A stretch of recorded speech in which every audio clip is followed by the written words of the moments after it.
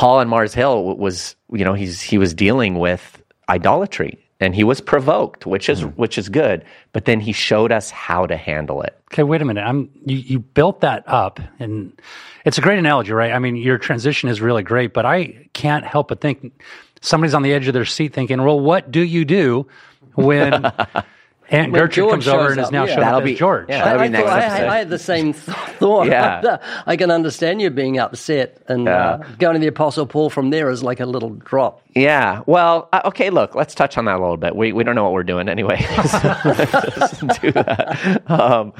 I think, and this is what I was sharing with this brother, I think that we do have to draw the line somewhere and where we do things in love. And here's the thing, right? We wouldn't ask that question if our sibling was coming over with their new dog husband, and we're going to treat them like they're really a couple, and they're going to sit and be affectionate in inappropriate ways in front of them.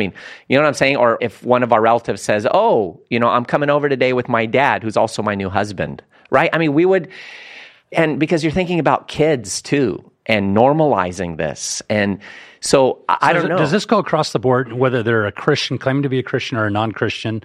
Are you saying that you would not allow them to be inside your house, or if your kids weren't there, depends on the age of the kids? Yeah, What are you saying? Yeah, I'm saying that, well, if they claim to be a Christian and they're living in sin, Scripture's clear, we're not to even eat with such a one, right? We're not to have a regular, normal fellowship. We're still to love them and try to reach them, calling them to repentance. If it's an unbeliever, it depends on the context, right? Am I going to, I think relatives and close family members, because of how that impacts, especially the next generation, I think we have to be careful. Gifts, wonderful gifts. We all love gifts. And if anyone tells you they don't love gifts, they're a big fat liar. You guys have heard people say they don't like gifts. Oh, I don't like gifts. Don't give me gifts. Don't give me gifts. Well, it's kind of like you with your birthdays. You don't like anybody to acknowledge your birthday, but is that actually true? It is true. I don't like people singing happy birthday to me. But you want the gifts on Ray, your birthday. you hate it too. I hate it. I'd rather people just park the gift in the driveway and leave. Give me gifts. Say a nice, quiet, gentle happy birthday, but don't get around me and worship me as you light candles to me and He's sing. a jolly good fellow. Yeah. But I love gifts, and I have a gift in my hand that has forever changed my life, one of the greatest gifts I've ever received, and changed my status. Look at it and weep, gentlemen. Dad joke champion. And weep. Who gave you that, yourself? Dad joke champion. With a trophy inside. So you bought that for yourself? No, this is a gift from Janelyn, my son Luke's girlfriend, for Father's Day. The misspelled bad. Bad joke champion. That's good. That's good, Mark. Oh, I love this thing. And what's more fitting than to tell dad jokes to kick this off? You don't have to. I will. What did one hat say to the other hat?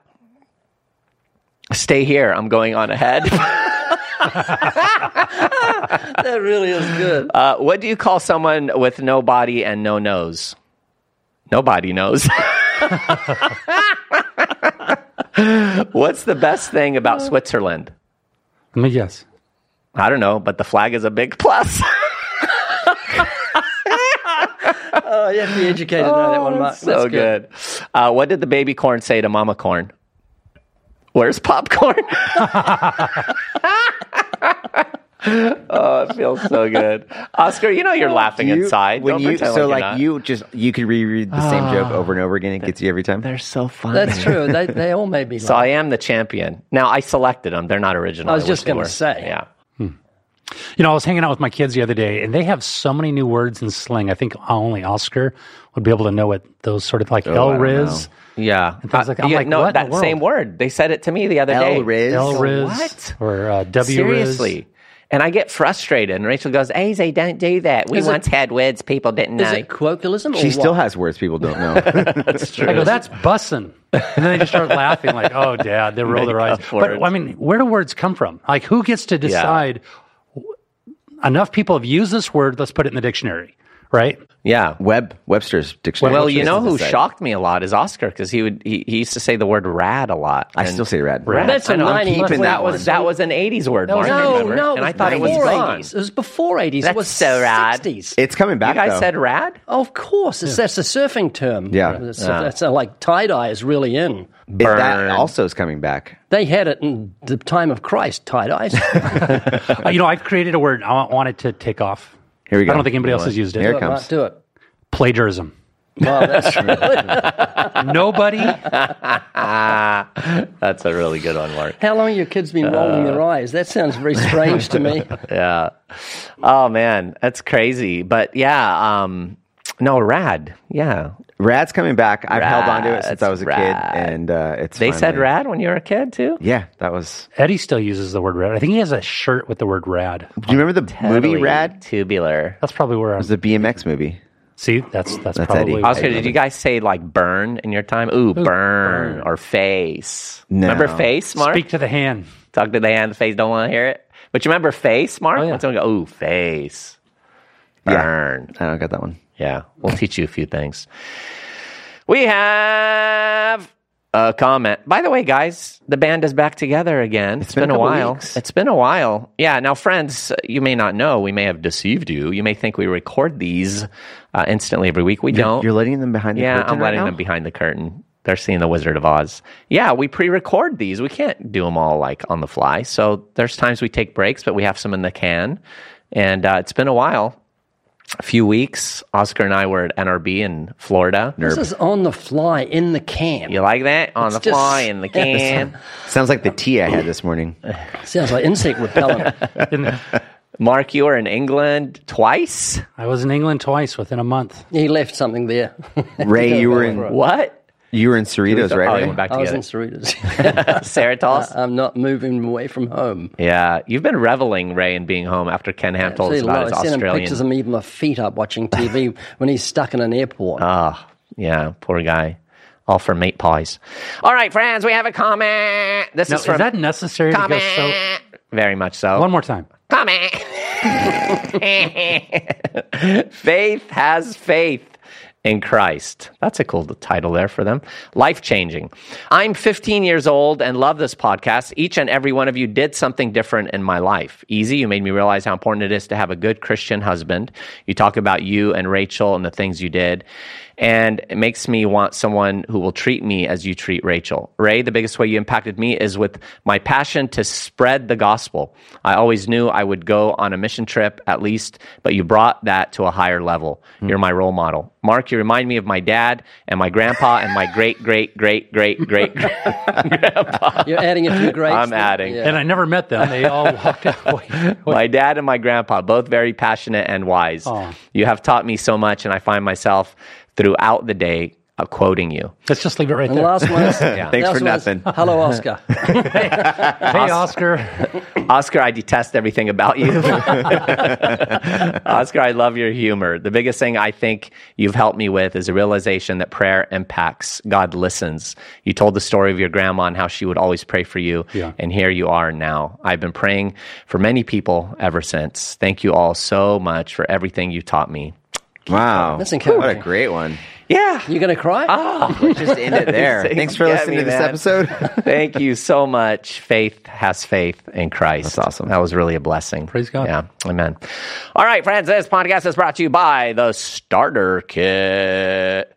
Man, the Starter Kit's been doing well, Ray. I think love saw you- this. If you've ever broken down on the side of the road, the Starter Kit is for you. I know it's works for you. If miracles. you're broken down, you need the starter kit. Put those zzz on.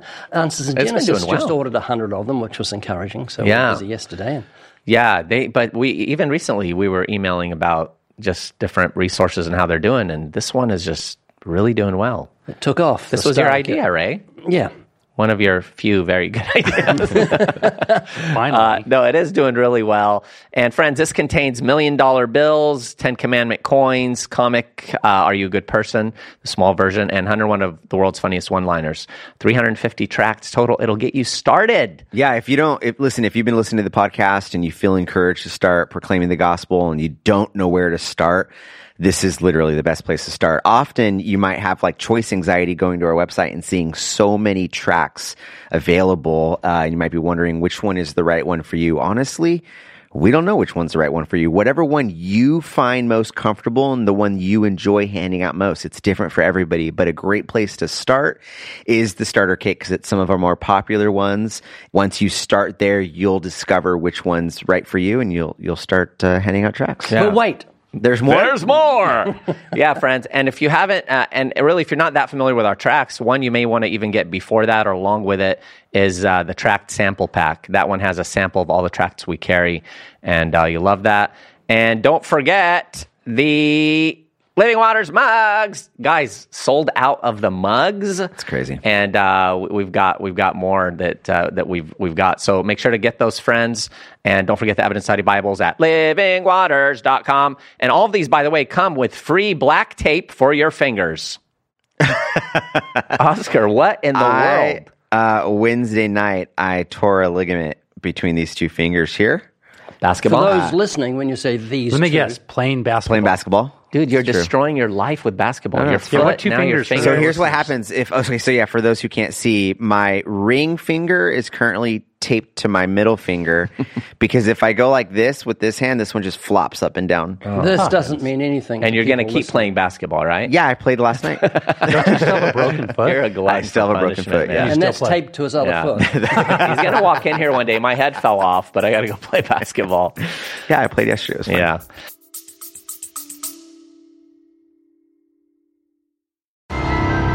We love to give things away. We love to give things away, and that's why we will do that every single day here on the Living Waters podcast. That's right, friends. We're giving away goodies for those of you who go to livingwaters.com/podcast and fill out the form.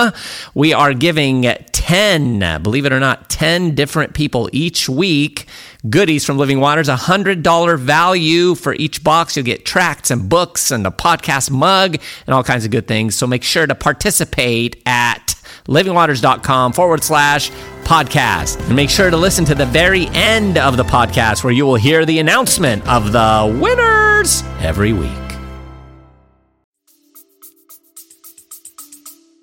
All right, friends, there you have it. Man, lots of good stuff. But today we are talking about Paul, or as we say in Arabic, bulos. Bulos? Bulos. That sounds like a dessert. I think in Spanish it's bulos, but in Arabic, bulos. Paul on Mars Hill had to tactfully reach a pagan. I want to know who Ma was and why did she have a hill? Where's Mars Hill? See, I've been Ray, on Mars Hill. that's the problem, Ray. Because What? you guys blend in R's with a lot of your words, you think that that's how we would say it here. Of course, that's how you're supposed Mars, to say not it. Mars. Mars. And every time I try to remember the words you guys blend R's with, I can't remember them. Mars. But I try to catch Rachel whenever she does Park it. the car in the dark, Mark. No, not that No? one. Park, the car. Why can't you say it normally? Say park. Park. Park. Impossible. All right, guys. Paul on Mars Hill. Was Paul in Mars? Did on your voice Mars? crack right there? Or Yes, was that? it was. I just it's want to a part know of my gifting. when Ray talks about lions roaring, do they actually not roar? They're just, Oaring. Rare. In the boat, oaring. In the last day shall come mockers. So, We're guys, here. Paul on Mars Hill, this is probably one of the sermons that you've quoted most, Ray. Yeah, At least part of it. Love it. God now commands all men everywhere. To repaint. Repaint, and thin no more. But this is really a phenomenal passage of Scripture because it gives us a glimpse. So there are passages that aren't phenomenal? Yes. ooh. Yes, in the Quran, in the Book of Mormon. But it gives us a glimpse into fly on the wall experiences of one of the greatest men that ever walked the earth preaching. Not Oscar. Isn't it a bee on the wall? It's always a fly. Yeah, on why the is it wall. a fly, right? Fly The by filthiest night. creature you can imagine. Oh, have you ever, Just to be a gnat in your food. Yeah. Yeah, so Paul and Mars Hill, I mean, this is such a great example for us who are living in like hyper paganized times to really get a grasp on, hey, how do we relate to the culture? My biggest struggle, honestly, is I don't know, it's anger, it's lack of compassion. We've talked about that a lot, but Towards your hosts. always. But, when we're seeing such rampant sin and debauchery and blasphemy toward the Lord, And especially when it gets into things like, what we've been seeing lately, reassignment surgery, as kids are being mutilated. It really does just, I do wrestle sometimes. Like, Lord, how do we deal with that? I was talking with a brother this morning, and we were talking about how do you deal with family members that are, beginning to go in the direction of homosexuality or transgenderism. How do you relate to that? Where do you draw the line? Like, do you just hang out with them like it's normal? Do you let your sister, who's been your kid's aunt since they were little and now they're 5, 6, 7, do you let her come over and her name is George now and she's got a beard? And like, what do you do? Like, how do you handle these things? And we're getting more and more desensitized. Have I met her? George, I'll bring her over, him over.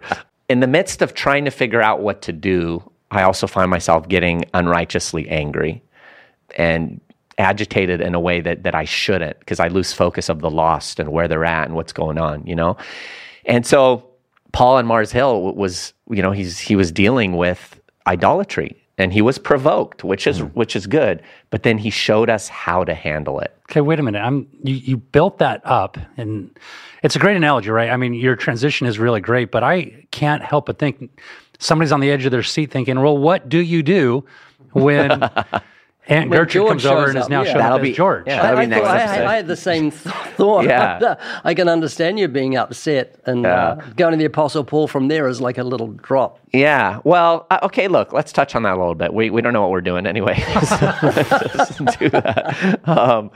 I think, and this is what I was sharing with this brother, I think that we do have to draw the line somewhere and where we do things in love. And here's the thing, right? We wouldn't ask that question if our sibling was coming over with their new dog husband, and we're going to treat them like they're really a couple, and they're going to sit and be affectionate in inappropriate ways in front of them. You know what I'm saying? Or if one of our relatives says, oh, I'm coming over today with my dad, who's also my new husband, because you're thinking about kids too, and normalizing this. And so I don't know. Does this go across the board, whether they're a Christian, claiming to be a Christian, or a non-Christian? Are you saying that you would not allow them to be inside your house, or if your kids weren't there, depends on the age of the kids? Yeah, What are you saying? Yeah, I'm saying that, well, if they claim to be a Christian and they're living in sin, Scripture's clear, we're not to even eat with such a one, right? We're not to have a regular, normal fellowship. We're still to love them and try to reach them, calling them to repentance. If it's an unbeliever, it depends on the context, right? Am I going to, I think relatives and close family members, because of how that impacts, especially the next generation, I think we have to be careful. Depends on the age of the kids, obviously. Right. Yeah, I don't know how much I would allow it to be normalized. Like, yeah, come over and let's just act like this is normal and fine. One of my kids, God forbid, hey, Dad, I'm a girl now, one of my sons, call me Linda and say she, and I can't do it. Right. I won't do it, And this is the problem. Like, I think we've been so desensitized that immediately people are like, oh, well, that's not really nice, that's not loving. And man, I think the nicest and most loving thing I can do is be real and not go along with their fantasy that is destructive. So if they come around and you've got kids at home, take them out for a meal and witness to them over the meal and make it a long meal. Yeah, and look, I'm not against, we got to educate our kids. Society around us, of course, is changing. They need to learn how to interact in that realm. But there is an age at which, I think it's both an age and a principle too. Like, there is a principle about not giving them the sense like, this is, you approve of it and this is all fine. You're going to go on like it's normal, We're going on a tangent, right? I think we definitely, we need to address this on a future podcast because I think this is the culture, this is the day and age, this is our society, and it is being rammed down our throats. Yeah. Right? So we are seeing secularists leave secular school systems because of this issue. Yeah, it's true. Not just Christians, not even those who are religious in any way, shape, or form, but it is very prevalent in today's culture. We have to address it on a future podcast. Let me bring it back to Paul, because I think where you started was really good, which is we tend to live in the tyranny of the immediate. The tyranny of the immediate is by looking around at the news cycles, at the reels of the very real things that are happening now, and we we think like, man, we live in unprecedented times. You use the phrase hyper paganistic, and we think like we've never seen this before. The world has never been in, and it could just feel like the tyranny of the immediate. Like, oh man, this is the worst it's ever been. But as we look at the scriptures, and as we understand church history, what we find is that the birth of Christianity was born into a pagan culture that makes our pagan culture look minute, look mild, right? You had Nero, the Caesar, essentially. He was married to a woman, but he also had a male sexual partner. That's like the president of the United States being in a polygamous relationship with both male and female. While we could argue that might one day happen, that wasn't a conspiracy theory. That wasn't under the radar. It wasn't like big news. It was simply a part of his right as a Roman male citizen to have a male sexual partner. And so the point I'm making here is that we can actually find hope that the early church thrived in an anti-Christian culture, far more anti-Christian to us. And Acts 17 puts on display how Paul presents the gospel in slightly different ways when he goes to people in the church and he goes to people outside the church. And that's one of the reasons why I love Acts 17, because in the same chapter, we've got Paul arguing from the scriptures when he's talking to the Jew. But then we see him in the Greco-Roman world, and it doesn't say he's arguing from the scriptures. Instead, he chooses to quote their own poets to point them towards truth. So the gospel never changes, without a doubt, but the way in which we proclaim the gospel can shift a little bit based off of our audience, and that's what Paul displays here in Acts 17. You cut the cloth to fit. Yeah. There you go. Yeah, and Ray, I'd love you to chime in on this point. We're talking about what is grotesque sin, obviously a Romans 1 type depravity. But in light of what Paul's doing here on Mars Hill, and we'll get into the text, but he's addressing idolatry. We can't downplay the severity of idolatry in the sight of a holy God. Idolatry is the root cause of all sin when it comes down to it. And I've often said people like Richard Dawkins are idolaters by nature. They're not atheists. He's got a wrong concept of what God is like. He's gone through the Old Testament and created a God that's ghastly, horrific, taken at all the judgments and wrath of God and says, well, that's what your God's like. I don't want anything to do with him. And he's thrown out the God of his own creation. But the God of the Bible is balanced in nature. He's just and holy in love and mercy. So when anyone gives themselves to sin, it's obvious they don't fear God because they've got their own concept. Psalm 50, I think it is, says, you thought that I was altogether such an one as yourself. Wow. And so people really do think God is wearing a pink nightie. He's got long hair, sitting on a cloud, playing touch fingers with Adam. I see what you did there. But it's not. What an image. Pink nightie. You look at it, it's pink. It's Michelangelo. Is it pink? He had a propensity for a pink nightie. I love that description, Ray. Well, just to go on what Ray just said too, by the way, Calvin has this quote where he says that Coolidge? Where he says, the reason why the first two of the 10 Commandments addresses idolatry is because it is the root of all sin. If we didn't have idolatry, the rest of the commandments wouldn't be necessary. Wow, that's true. Yeah, and Mark, often we're deceived into thinking idolatry is merely the bowing down before a sculpted image, but it takes all kinds of forms with whatever we put before God. Yeah, well, it definitely starts inside the mind, right? We sow that thought, it reaps an action. So it is in the place of imagery inside of our mind where listen, if you're not meditating through God's word, you're going to believe lies are true. So this is why it is so important to meditate day and night through God's word, because it is not difficult to stray from the truth of God's word. Remember, we are sanctified by his truth. His word is truth. We must always go there. As we're talking about Mars Hill here, it's important to know that Mars Hill was a place where you would have different people come together and they would discuss philosophy and religion. I was reading an interesting thing about this earlier, that Mars Hill was the Roman name for a hill in Athens, Greece, called the Hill of Ares. I've been on it. Ares was the Greek god of war, according to Greek mythology. And this hill was the place where Ares stood trial before the other gods for the murder of Poseidon's son. In other words, here's the Apostle Paul going up to wage war against the culture and the society and the philosophy and vain religion of the day. And that is exactly what happens when we go open air preaching, when we go to contend for the faith in an open square. We are waging war, recognizing that there is a spiritual battle at play. Yeah. So we cannot take it as a light thing. Well, I'm just going to kind of proclaim the gospel. No, get ready. You need to gird yourself, because this spiritual battle is way stronger than any physical battle we'll ever come across. Amen. I was also in my research, Mark, reading that the Areopagus, which we call Mars Hill, was really kind of the supreme court of that day. And that's where people would come together for civil, criminal, religious matters even.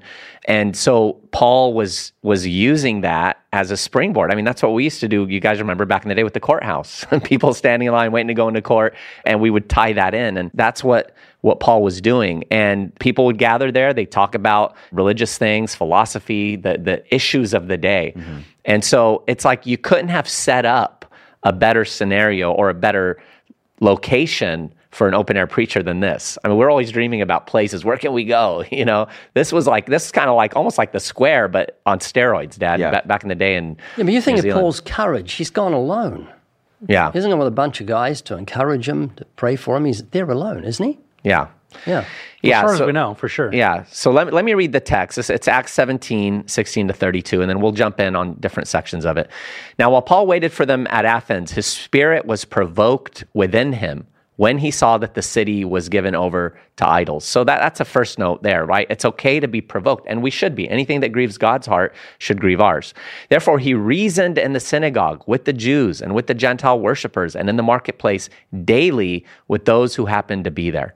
Now, Ray, that should be the heart of every Christian, shouldn't it? That longing to want to see people brought out of darkness and light, so we reason with them. Absolutely. I love the word reason. Paul reasoned with Felix, and Felix trembled. Because judgment becomes reasonable when you open up that law. And that's what Paul did when he met the Jews. To the Jew, he became a Jew. To others, he opened up the law, as we see in this sermon.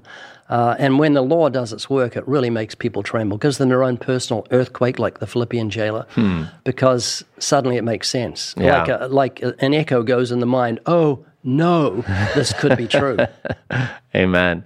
All right, so it goes on to say, then certain Epicurean and Stoic philosophers encountered him, and some said, what does this babbler want to say? Don't you love that? As Tower of Babel. But isn't it funny, though? Like, 'cause that's kind of how we appear to the world. You know, once you come to Christ and your eyes are open, you really do see your folly from the past. But to the world, we sound like we're just a bunch of idiots. Yeah, well, the gospel is foolishness to those who are perishing. You know, let me point out something here in Acts 17:26, where we see the Apostle Paul. He says, for one man, he made every nation of men, and that they should inhabit the whole earth, and he determined the time set for them and the exact places where they should live. What Paul is doing here is something that I think we need to do more within our gospel proclamation, and that is, who are we talking about? And that is, he is starting with the God of the Bible. Yeah. He can go very deep concerning the character and the attributes of God. And right here, he eliminates all gods, all idolaters, anybody and everybody that is going to think that they have a right handle on who God is by just saying the God of the heavens and the earth. Yeah. The creator of the heavens and the earth. This is the one that I proclaim to you. And I think that we would do... Did you want to say that again? Oscar dropped Sorry, his phone. I was pulling up my digital Bible and I dropped my phone. Yeah, I just think that we would do a better job, if you would, that if we go off on the character of God when we start going through the gospel message itself, because it eliminates all other gods. See, the common argument against Christianity by many atheists is that there's so many gods, but there's only one creator, and that eliminates all the other man-made gods. There's one creator. He's the one that spoke the heavens and the earth into existence. Amen. Let me point out, too, that Paul recognizes that these pagan people are religious. And that's really important because we are all ultimately religious, as we were talking about before, that we all have, the whole world is full of false idolatry. And so to say True idolatry. True idolatry. For the culture to come back and say we're not religious, one of the things that's really valuable for us is to help them recognize how we are all worshiping something. We are all created to worship. In other words, the question isn't whether or not you are worshiping. The question is always, what are you worshiping? And Paul understood that. He went into a pagan culture and pointed out the false idolatry that's in there. And it's the same thing. The secularist, the atheist, the regular old guy who's hustling and bustling with his career, everybody is worshiping something. And in order for them to come to the belief and knowledge that Jesus is their Lord and Savior, they have to put to death those false idols, repent from them, and turn to the one true God, which is our Lord and Savior. Because we were created to worship, I think when we put it to people like that, Oscar, that everyone worships everything, I think there's something in their heart that bears witness with that. Yeah. They recognize, oh, wow, that kind of is what I'm doing. Yeah. And I think the Lord can use that to open their eyes. Oh, absolutely. Yeah. So you cannot serve God and mammon. When you look at what money does, money takes precedent over God, becomes the supplier of our needs, becomes our supplier of peace and joy in believing that money can protect me and take care of me in the future. Yeah. Yeah, that's what happens.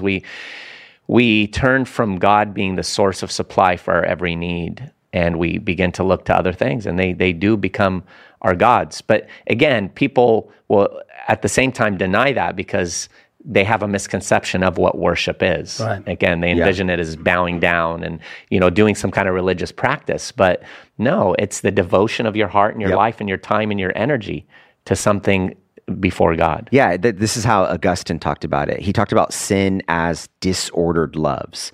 In other words, Augustine said that we're all lovers at heart, and our issue in the world is that we love the wrong things in the wrong way at the wrong time. And so you think about, actually, I have a friend who's incredibly successful in business, but he got so enamored with his success that he ultimately created an altar, which we would call business, and sacrificed his wife and children on that altar. Wow. And now he's dealing with divorce, and he's dealing with the repercussions of his kids going through, this destruction in their family, and all because he pursued success in a way that it became his God. Or to put it in Augustine's way, he loved money. He loved his reputation so much that he devalued the love of his family. And so what Augustine argues is that in what we talk about false idolatry is ultimately a rearranging of our loves. And the first priority is the love of God. And then everything, once that becomes your primary love, everything else begins to be rearranged in the right, orderly fashion. Yeah. Shakespeare said, "Flee ambition, for by such sin fell the angels." Ooh, That's good. That's good. Wow. Tozer, he said Christians don't tell lies. They just go to church and sing them. Ooh. I got to put that in my notes, man. Yeah. Wow, Oscar, great quotes. Augustine was brilliant. And then it went on to say here, I others thought we said, got over it. No, I thought when you said, I thought Oh, we no. just passed. Never. We just passed that. It's going to be the Never. death of you, Izzy. Never.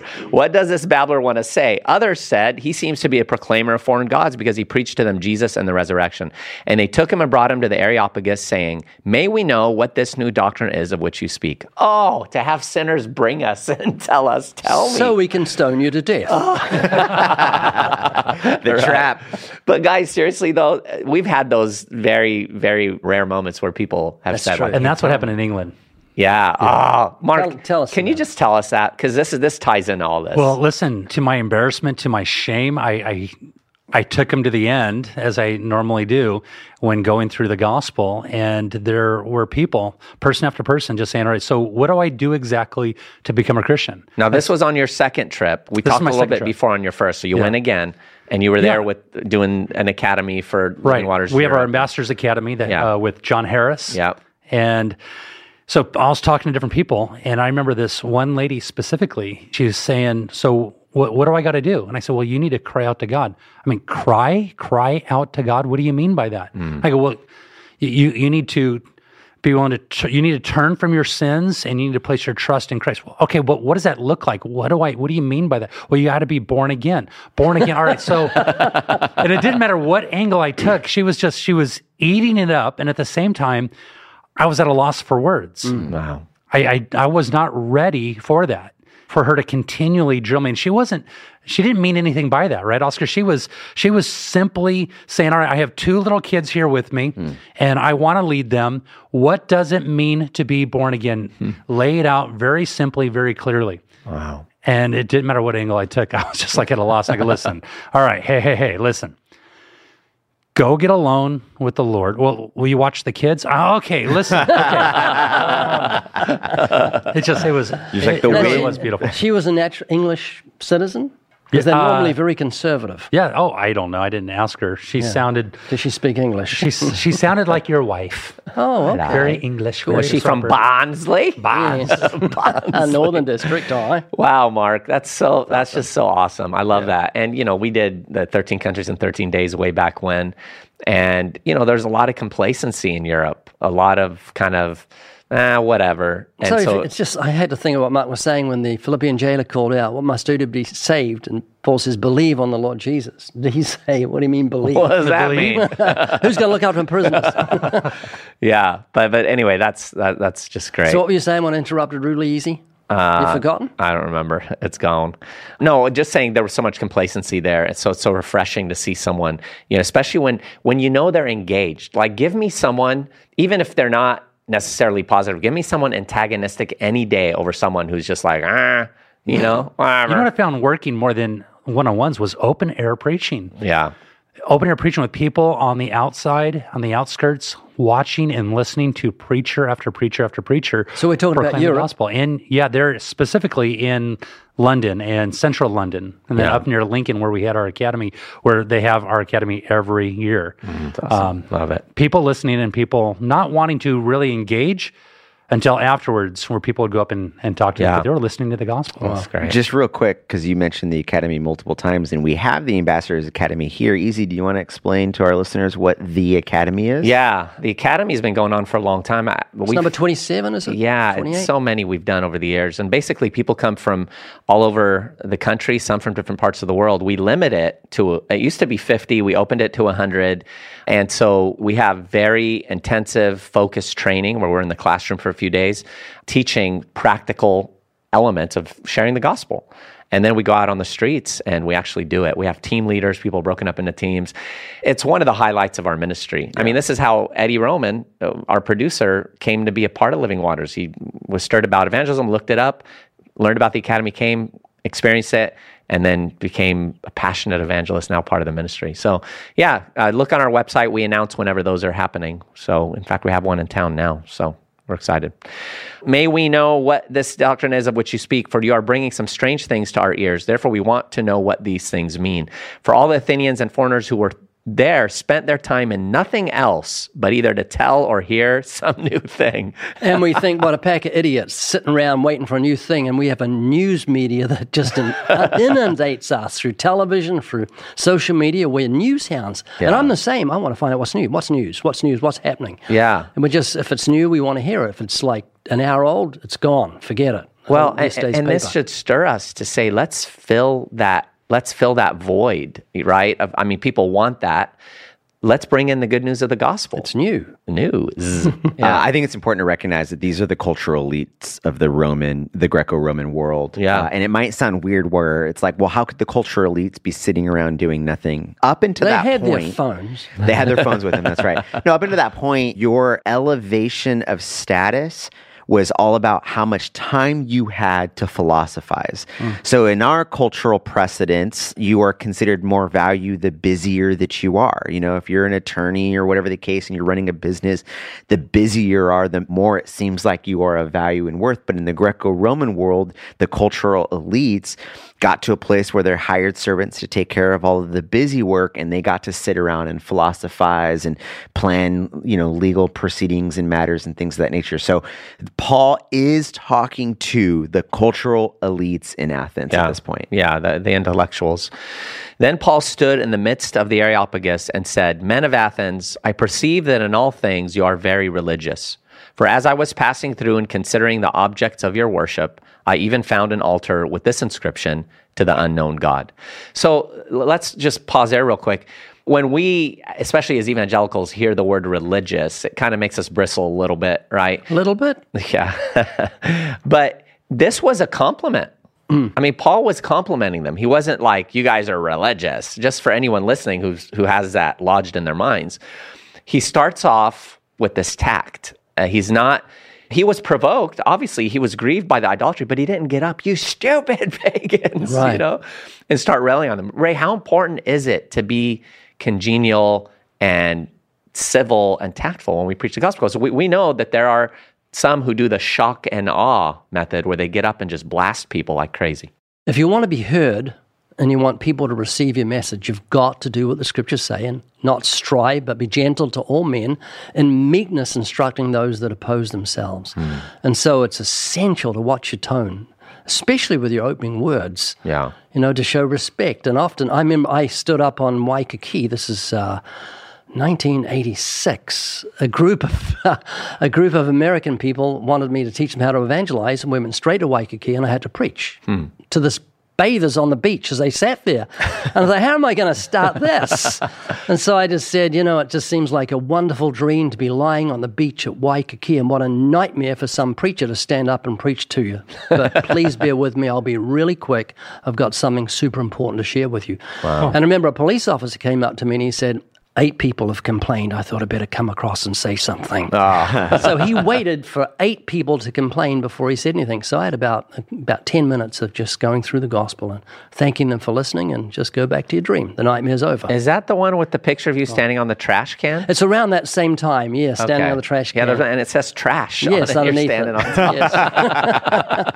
Fitting. Because I remember when a police officer came up to me when I was standing on that trash bin. He said, "You cannot stand on the trash bin." I was going to say, could I stand in it?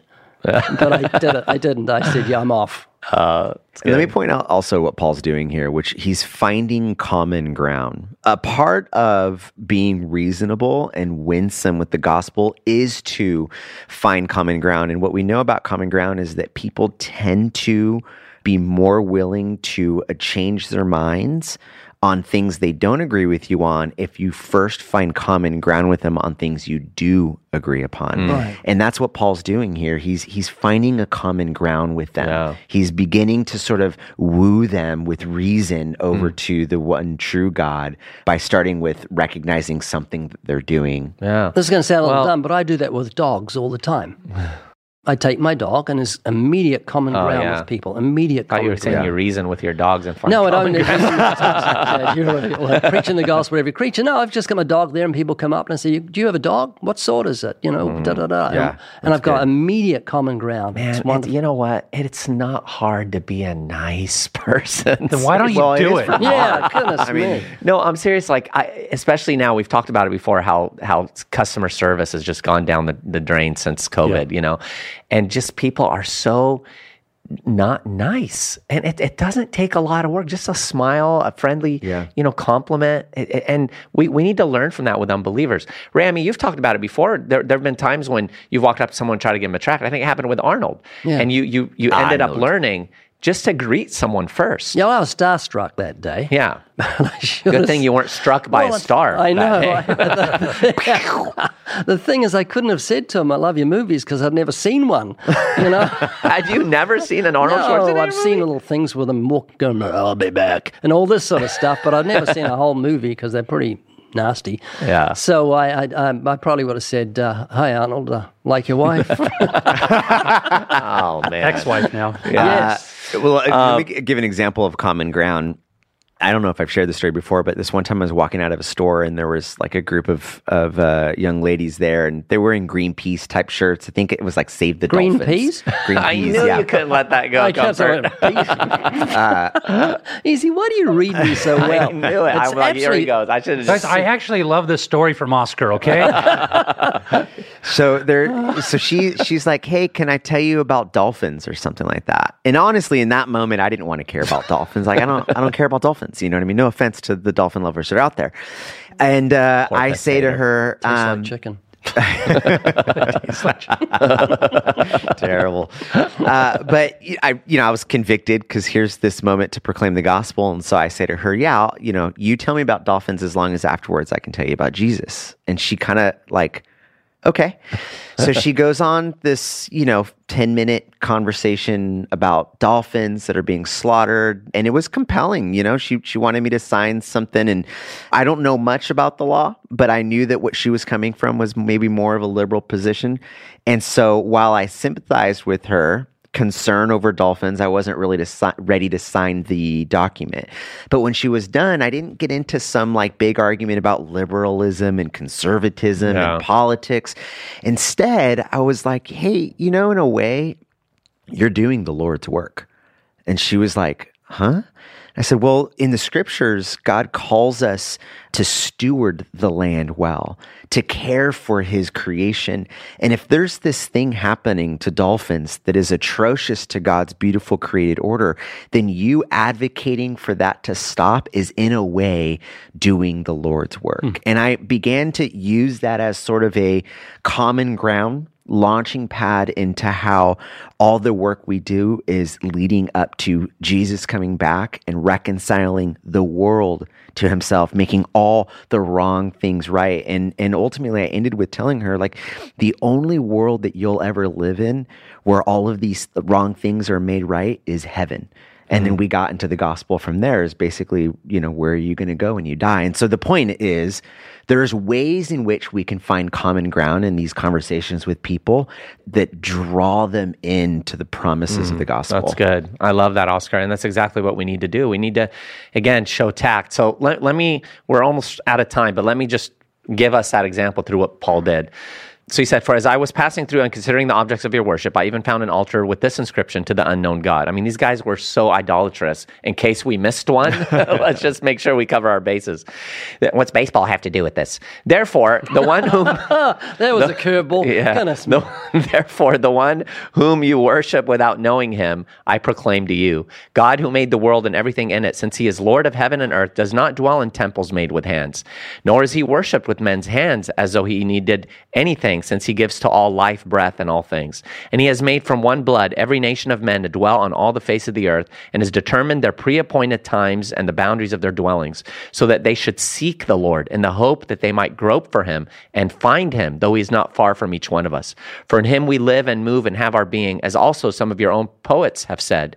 For we are also his offspring. Therefore, since we are the offspring of God, we ought not to think that the divine nature is like gold or silver or stone, something shaped by art and man's devising. Truly, these times of ignorance God overlooked, but now commands all men everywhere to repent, because he has appointed a day on which he will judge the world in righteousness by the man whom he has ordained. He has given assurance of this to all by raising him from the dead.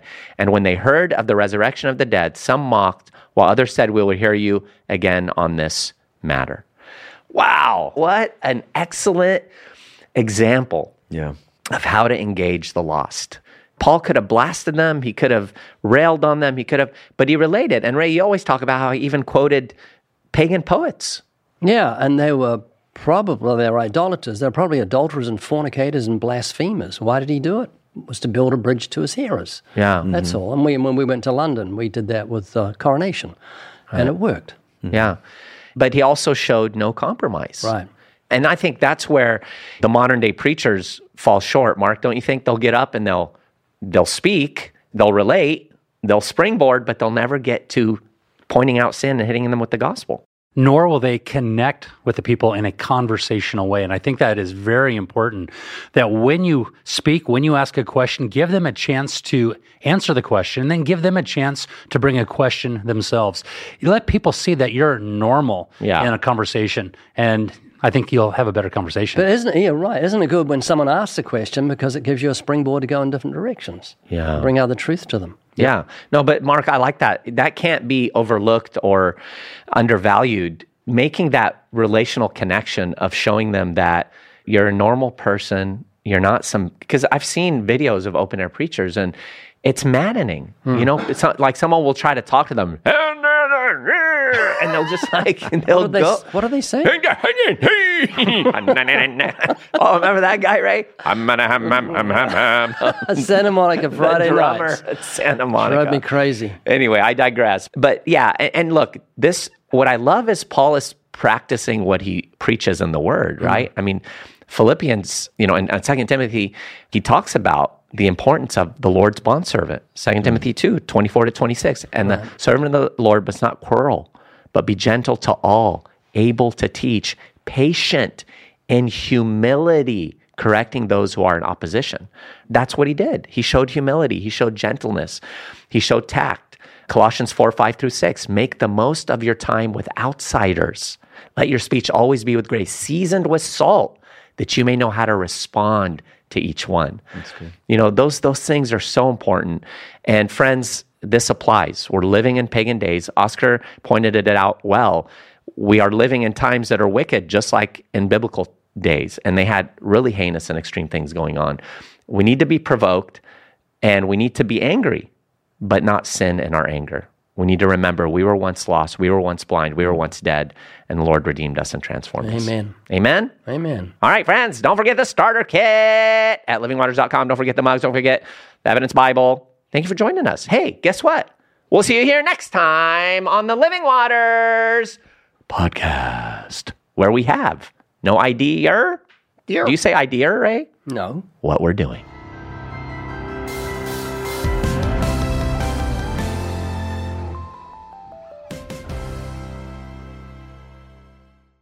Winners, winners, winners. That's you, friends. Those of you who I'm about to announce are the winners of this week's podcast giveaway on the Living Waters podcast. We've got Carlos from Lamont, California, Daniel from Jamestown, North Carolina, Ed Washburn from Tennessee, David Norwood from North Carolina, Doug Campobello from South Carolina, Ali from Falls Church, Virginia, Adrian from Hattiesburg, Mississippi, Joshua from Excelsior Springs, Missouri, Eva from Bow Island, Canada, and Penelope from Bardwell Park, Australia. Shout out to the Aussies and the Canadians out there.